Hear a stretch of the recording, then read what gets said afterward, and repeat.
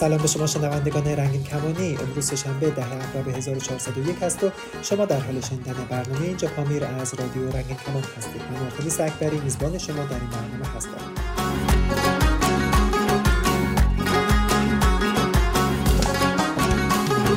گر زم دوری کنی یا زم قری شوی، از ده عشقم بری یک سر شری شوی، از ته دل پیش خدا جان هر روز بدوایت میکنم، جان آسوده نمیمانم، پیدایت میکنم، آخ میسوزم و اسوز بدوایت میکنم. در این قسمت از برنامه خبر شکنجه و قتل یک مرد همجنسگرا در افغانستان توسط طالبان را بررسی خواهیم کرد. همچنین در بخش دوم برنامه درباره نشست اخیر شورای اروپا در مورد پناهجویان در اروپا و کشورهای همسایه را بررسی خواهیم کرد.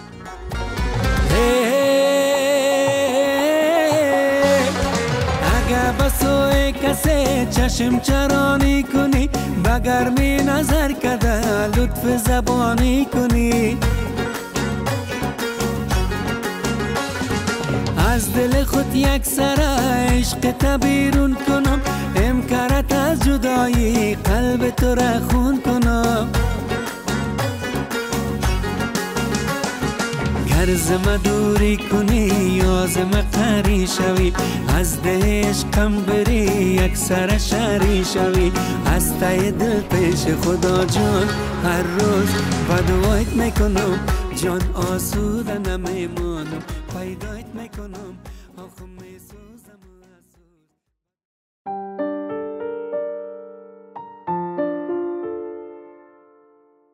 حامد صبوری، جوان 22 ساله همجنسگرای افغان که افراد طالبان در ماه اوت او را رو بودند، به طرز فجیعی به قتل رسیده و ویدیوی کشته شدنش برای خانواده‌اش ارسال شده.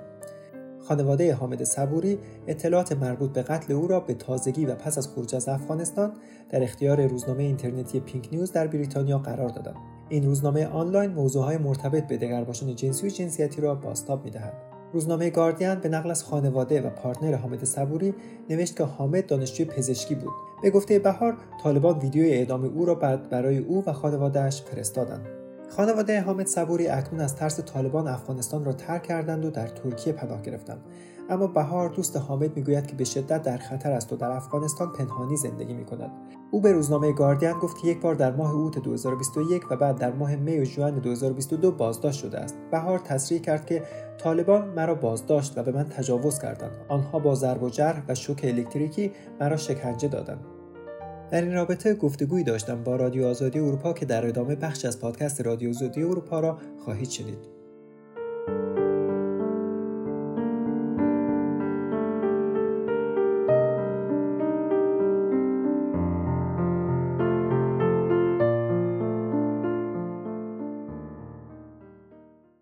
چندین بار از طریق طالبان تهدید شدیم، از طریق دوستایی که میشناختیمشان در زمان جمهوریت از طرف روزنامه تهدید شدیم، از طرف رئیس شرکت ما که ما اونجا کار میکردم تهدید شدیم.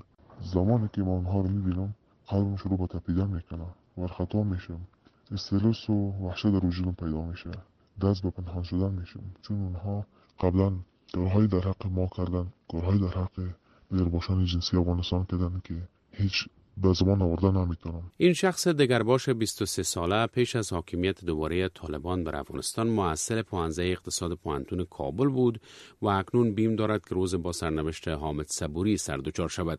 او از یک مکان نامعلوم در افغانستان به رادیو آزادی چنین گفت: زمانی که ما خبر قتل حامد صبوری که یکی از همجنسگرای افغان بود شنیدم، خون در رگ‌هایم بی‌صدا شد. احساس ترس و وحشت برام رخ داد.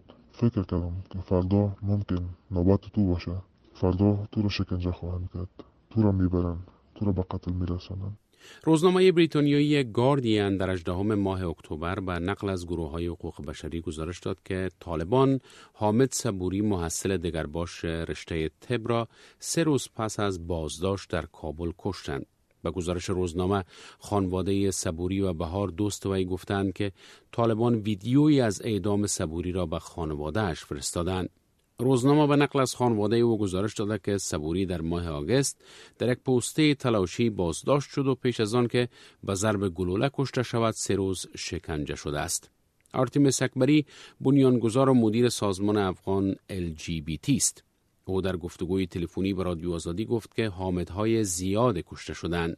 یک گزارشی که خود سازمان ما منتشر کرده بود، خبرش را کار کردیم، این بود که 2 مرد همجنسگرا پارسال سال گذشته زمانی که افغانستان به دست جنگجوی طالبان سقوط کرد به ایران پناه برده بودند و بعد مرد شدند به افغانستان دیپورت شدند و متاسفانه اینجور که خانواده این شخص گفتند این افراد توسط طالبان دستگیر شده و متاسفانه تاکنون خبری از این افراد نیست. اکبری گفت که آمار دقیق از دگرباشان در افغانستان ندارد، اما پس از حاکمیت دوباره طالبان بر افغانستان حدود 300 تن از دگرباشان آسیب پذیر را به برخی از کشورها معرفی کردند. حکومت طالبان هنوز در مورد کشتن حامد صبوری اظهار نظر نکرده است، اما طالبان دگرباشی را جرم می‌خوانند. ذبیح الله مجاهد سخنگوی حکومت طالبان در این مورد چند ماه پیش چنین گفته بود: موضوع اصلی است که افغانستان های کشور اسلامی است، اینجا همجنسگرایی جرم است و جامعه ما میره نمیپذیره و اسلام هم میره جدا رد میکنه. بنابراین ما در جامعه خود نداریم هم چون کسایی اگر بعض از افراد از اثر اشغال پیدا شده باشن طبعا که خلاف جامعه و ارزش‌های دینی ماست جلوش گرفته خواهد شد. آرتیمس اکبری این اظهارات را نگران کننده می‌خواند و میگوید که آقای مجاهد زیست جامعه LGBT افغانستان را انکار کرد که از دید اکبری نقض کننده کرامت انسانی اعضای دگرباش افغانستان است. او میگوید که قبل از بازگشت طالبان به قدرت هم جامعه دگرباش افغانستان وضع چندان خوب نداشت، اما به گفته اکبری صداهای در حمایت از حقوق این گروه شنیده میشد. اما اکبری میگوید که در بیش از 1 سال گذشته خشونت در برابر جامعه LGBT افزایش یافته است. به گفته اکبری خشونت جامعه چالش دیگر در برابر دگرباشان است و در گام بعدی رفتار خشونت آمیز حکومت است که بر این قشر جامعه سایه می‌افکند. اما LGBTQ+ چیست؟ اکبری این گونه تشریح می‌کند: ال یعنی لزبیان یا همان زنان همجنسگرا، جی یعنی گی مردان همجنسگرا، بی بایسکشوال ها یا دو جنسگرایان کسانی هستند که به دو جنس و یا چندین جنس گرایش جنسی دارند، گرایش جنسی و یا عاطفی دارند، و تی ترنس ها افراد ترنس به افرادی گفته میشن که در بدو تولد به اونها بر اساس اندام جنسی اونها هویت جنسیتی را نسبت دادن که اما اونها هویت جنسیتی خودشان را جور دیگر هویت یابی میکنن. کیو که کویرها میشن و سایر افرادی که جامعه LGBTQ+ که زیر این چتر رنگین کمانه هستند و زندگی میکنند که هویت‌های جنسیتی یا گرایش جنسی متفاوتی با هنجارهای جامعه دارند. هیدر بار معاون بخش زنان دیدبان حقوق بشر میگوید که پس از حاکمیت دوباره طالبان بر افغانستان موارد مختلف از بدرفتاری، قتل و شکنجه مستندسازی شده است. او پنجشنبه بر رادیو آزادی در این مورد بیشتر گفت. Human Rights Watch has issued a report in January looking at the situation of LGBT. دیدبان حقوق بشر در ماه ژانویه گزارش را در مورد وضعیت مردم LGBT پس از زمان حاکمیت دوباره طالبان منتشر کرد. آنچه را ما دریافتیم عمیقاً نگران کننده بود. افراد LGBT حتی پیش از بازگشت طالبان با تبعیض و خشونت جدی روبرو شدند، اما پس از بازگشت طالبان وضعیت وخیم‌تر شده است و ما قتل‌ها، تعرض جنسی و دیگر اشکال خشونت را مستندسازی کرده ایم. دیدبان حقوق بشر میگوید که هویت جنسیتی و گرایش جنسی جنبه‌های جدایی ناپذیر انسان هاست و نباید به تبعیض و بدرفتاری بیانجامد. بر بنیاد قانون اساسی جمهوری مخلوع افغانستان آزادی حق طبیعی انسان است. در بخش از ماده 24 قانون آمده است که آزادی و کرامت انسان از تعرض مسئول و دولت به احترام و حمایت آزادی و کرامت انسان مکلف دانسته شده است. اما عدم پایبندی به این قانون به اعضای جامعه دگرباش در افغانستان دردسر آفریده است که رهایی از آن آسان به نظر نمی رسد. شخص دگرباشه که با رادیو آزادی گفتگو کرده از جامعه جهانی انتظار دارد که به وضعیتشان رسیدگی کند. یکی از بزرگترین نگرانی عمده ما این است که اگر ما را جامعه جهانی و سازمان ملل فراموش کنه و در مقابل ما خاموشی اختیار بکنه، یک فاجعه بسیار خطرناک برای همه ما خواهد بود. ما دگرباشان جنسی افغانستان ما نابود میشیم، نسل ما از بین میرن. این موضوع با من خیلی ناراحت کننده است و ناامید کننده است برای من.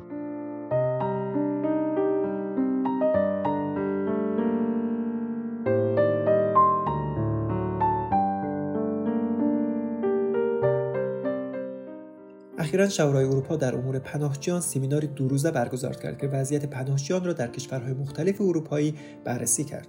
من افتخار حضور در این سمینار 2 روزه را داشتم. در این سمینار در مورد موضوعات مختلفی صحبت شد که بر وضعیت زندگی پناهجویان تاثیر می‌گذارد. یکی از مهمترین مسائلی که در این سمینار بررسی شد مسئله سیستم دوبلین بود. قبل از اینکه بیشتر در مورد این صحبت کنم دوست دارم اول یک تعریفی از سیستم دوبلین بدم، اینکه این چی هست و چه تأثیری روی وضعیت درخواست پناهندگی پناهجویان میذاره. پروتکل دوبلین یک توافقی بین کشورهای اروپایی هست که در ثبت درخواست پناهندگی پناهجو یک تصمیم گرفته شده. اون به این صورت هست که اگر پناهجویی وارد یک از کشورهای اروپایی شد و انگشت‌نگاری شد و یا از کشوری ویزایی داشت، آن کشور مسئول رسیدگی به درخواست پناهندگی اونها هستند. به طور مثال اگر پناهجویی با ویزا وارد کشور آلمان شد و خواست توی کشور هلند درخواست پناهندگی بده، هلند او را دوباره با آلمان برمیگردانه و او باید پرونده پناهندگی او در آلمان بررسی شود.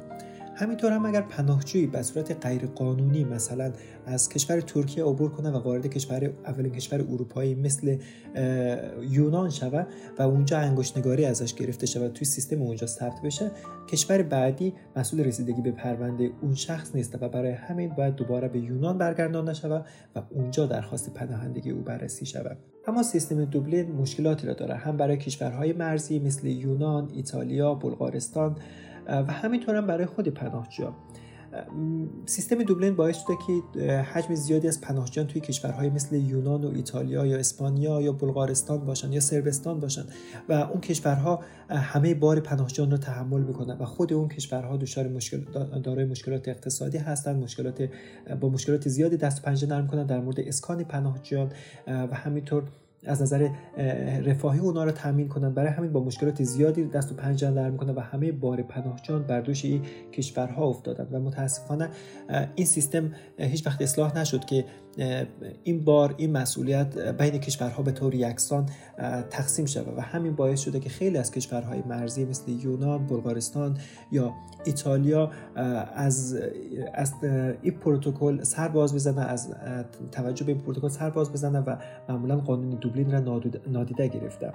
مشکل دیگه‌ای که وجود داره و بیشتر پناهجوها با او درگیر هستند، او هم این است که توی کشورهای مثل یونان و بلغارستان پناهجویان امنیت اقتصادی معمولا ندارن. توی این کشورها شرایط پناهجویان بسیار سخت است، در کمپ‌های پناهندگی توی وضعیت بسیار دشواری قرار دادن و همینطور هم گروه‌های آسیب پذیر مثل افراد دارای معلولیت، دگرباشان، زنان توی این کشورها امنیت کامل برخوردار نیستند. به طور مثال دگرباشان زیادی هستند توی کشور مثل یونان توی وضعیت بسیار سخت زندگی می‌کنند، تن‌فروشی می‌کنند و انواع خشونت جنسی و جنسیتی را تجربه می‌کنند که در این رابطه گاردین یک گزارشی را منتشر کرده از وضعیت پناهجویان دگرباش در کشور مثل یونان.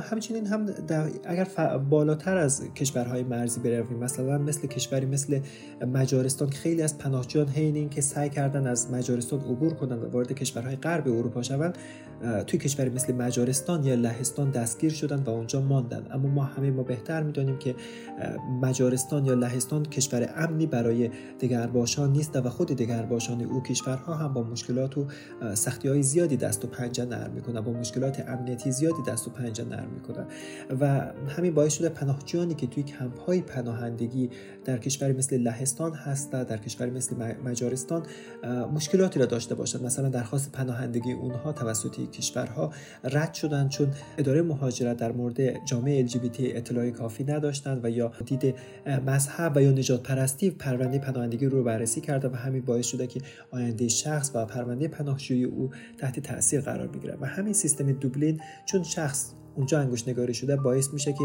دیگر نتونه در کشورهایی که برای دگرباشان بهتر هست و امنیتی نسبی را داره اونجا درخواست پناهندگی بده که این یکی از مشکلات سیستم دوبلین هست.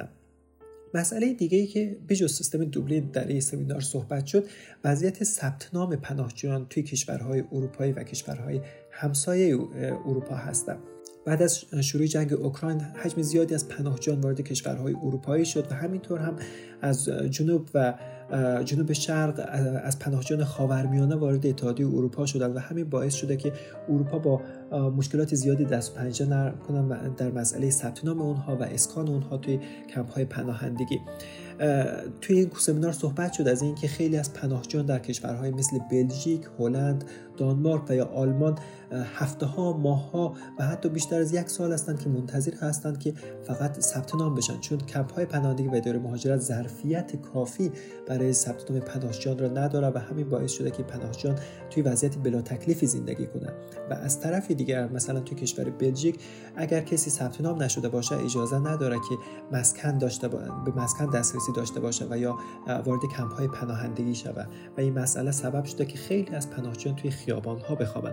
و یا همین وضعیت در کشوری مثل هلند و دانمارک هم هست که پناهجویان توی خیابان‌ها میخوابن چون اول از همه ثبت نام نشدن و همین که توی کمپ‌های پناهندگی هستن. همینطور هم در کشوری مثل هلند و دانمارک همچین وضعیتی هست، یعنی پناهجویان چون ثبت نام نشدن اجازه ندارن وارد کمپ‌های پناهندگی شوند و یا کمپ‌های پناهندگی پر هستن و کسی را قبول نمی‌کنن. همین باعث شد که یک کودک افغان چند هفته پیش جان خودش را از دست بده. و وضعیت برای پناهجویان دگرباش توی همچین شرایطی بسیار سخت‌تر هست، چون پناهجویان دگرباش ممکن است که توی خیابان‌ها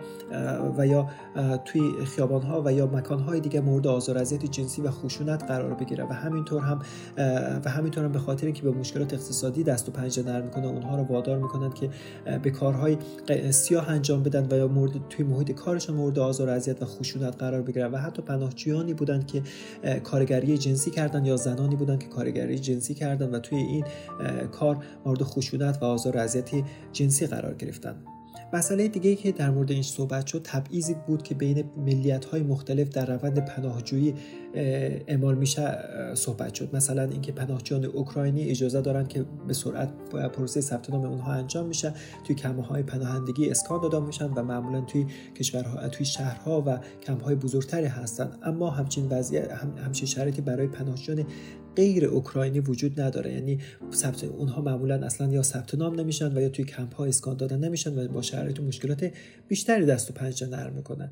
همچنین گزارشات زیادی منتشر شده و سازمان‌های زیادی اعتراض کردند به این مسئله که پناهجویان اوکراینی راحت‌تر توی جامعه ادغام میشه و شرایط بیشتری برای اونها، شرایط بهتری کلاس‌ها و محیط و امکانات بیشتری وجود داره برای اونها که اونها خودشان را توی کشور میزبان ادغام کنند. اما همچین امکاناتی، همچین شرایطی برای پناهجویان غیر اوکراینی وجود نداره که یک تبعیضی هست که توی اروپا حاکم است. و مسئله دیگه‌ای که صحبت شد این که در مورد وضعیت مرزهای کشورهای اروپایی است. یکی از انتقاداتی که توی سمینار از سمت بسیاری از سازمان‌های پناهندگی، سازمان حامی پناهجویان شد این بود که از سمت مرزهای اوکراین و لهستان مرزها باز هستند و پناهجویان اوکراینی به طور آزادانه میتونن وارد کشورهای اروپایی شوند، درخواست پناهندگی بدن و که زندگی رو داشته باشد و اینکه هیچ محدودیتی هم برای اونها وجود نداره، یعنی قانون دوبلین برای اونها اعمال نمیشه. اما این انتقاد وجود داشت که چرا برای پناهجویان غیر اوکراینی همچین تسهیلاتی فراهم نشده، نه تنها فراهم نشده بلکه از مرزهای جنوب و جنوب شرق و یا جنوب غربی اروپا مرزها بسته هستند و یک سیستمی وجود داره که اجازه نمیده پناهجویان وارد شوند و پناهجویان رو دستگیر و دوباره دیپورت میکنند و یا اینکه اونها رو مورد آزار و اذیت قرار میگیرن. یک از سازمان‌های حامی پناهجویان از کشور اسپانیا در مورد این مسئله صحبت کرد و اعتراض کرد به برخورد دوگانه و سیاست دوگانه اتحادیه اروپا و به مسئله قتل و شکنجه پناهجویان آفریقایی توی مرز اسپانیا صحبت شد که چند ماه پیش 23 پناهجوی کشور آفریقایی توسط پلیس کشته شدند و صدها پناهجوی دیگر زخمی و شکنجه شدند توسط پلیس که این خودش تبعیض آشکار و سیاست دوگانه و برخورد دوگانه اروپا در قبال پناهجویان هستند. یکی دیگه از مسائلی که صحبت شد توی شورای اروپا در مورد وضعیت پناهجویان توی کشورهای همسایه بود. اتحادیه اروپا سالانه بودجه‌ای را به کشورهای مختلف مثل ترکیه و یا کشورهای آفریقایی مثل مراکش و یا لیبی میده تا جلوی ورود پناهجویان را به کشورهای دیگر بگیرند و یا مانع شوند که پناهجویان وارد اتحادیه اروپا شوند. و تحت این نام این بودجه ها به کشورهای اروپا، به این کشورهای ترانزیت مثل ترکیه داده میشن که پناهجویان رو توی این کشورها ادغام کنن و شرایط پناهجویان توی و کشورها بهبود پیدا کنن که مجبور نباشن از اون کشورها فرار کنن و به کشورهای دیگری بیاید. و یکی از مسائلی که توی شورای اروپا بحث شد این بود که آیا این کشورها برای پناهجویان اصلا امن هست یا نه. توی شورای اروپا اعلام کرد که ترکیه کشور امنی برای پناهجویان هست و برای همین نیازی نیست که اونها وارد کشورهای اروپایی بشن و میتونن همونجا درخواست پناهندگی بده، که این خودش باعث اعتراض برخی از سازمان‌ها شد که یکی از سازمان‌هایی که نسبت به این مسئله اعتراض کرد سازمان HRDF توی ترکیه بود که از شرایط سخت پناهجویان گفت. مثلا مدیر مسئول سازمان HRDF به این مسئله اشاره کرد که پناهجویان افغان توی کشور ترکیه ثبت نام نمی‌شوند و بیش از 10,000 پناهجوی افغان به افغانستان دیپورت شدن بدون اینکه حتی درخواست پناهندگی اونها بررسی شود. همینطور چند سازمان دیگری از یونان به این مسئله اعتراض کردند و گفتند که کشور ترکیه زنان فعالین سیاسی و اجتماعی و همینطور گروه‌های به حاشیه رانده شده مثل دگرباشان با شرایط بسیار سختی زندگی می‌کنند و با مشکلات امنیتی زیادی دست و پنجه نرم می‌کنند. و همینطور خود ما به این مسئله اشاره کردم که کشور ترکیه برای دگرباشان امن نیست. توی سالهای اخیر خشونت علیه دگرباشان توی ترکیه افزایش چشمگیری داشته و همینطور هم پناهجویان ثبت نام نمیشه و همین ثبت نام نشدنش باعث شده اونها به کشورهای خودشان دیپورت شوند و اونجا جانشان به خطر بیفته. علاوه بر این پناهجویان اجازه رسمی کار ندارن، بیمه درمانی نداره که همین باعث شده که با سختی‌های بیشتری و مضاعفی نسبت به شهروندان ترکیه و سایر پناهجویان در کشورهای دیگه دست و پنجه نرم کنند.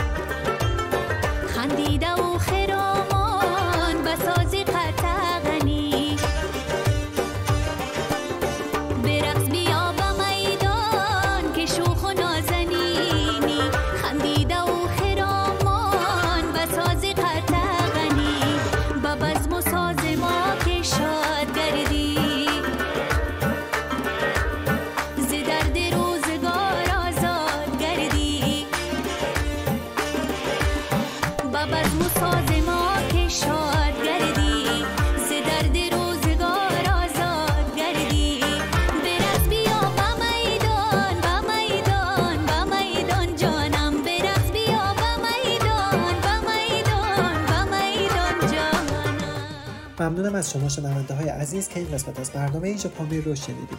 میخوام قبل از اینکه برنامه‌مون رو به پایان برسونم راه‌های ارتباطی با رادیو رنگین کمان رو بگم که اگه انتقاد، پیشنهاد و یا حرفی داشتید به ما بگید. شناسه ما در تلگرام @رادیو رنگین کمان یا از طریق واتساپ یا سیگنال با ما تماس بگیرید 2044 77 25 89 16 67 یا میتونید به پیامگیر تلفنی ما در ایالات متحده تلفن کنید 201 818 649 9406 یا از طریق اسکایپ با ما در تماس شوید رادیو.رنگین کمان یا صدای خودتون رو ضبط کنید و برای ما ایمیل کنید contact@radioranginkaman.org. شما میتونید برنامه‌های اینجا پامیر رو هر هفته روز سه‌شنبه از رادیو رنگین کمان، رادیوی همه رنگین کمان‌های فارسی زبان دنبال کنید و بشنوید. تا برنامه بعد، روزگار خوش.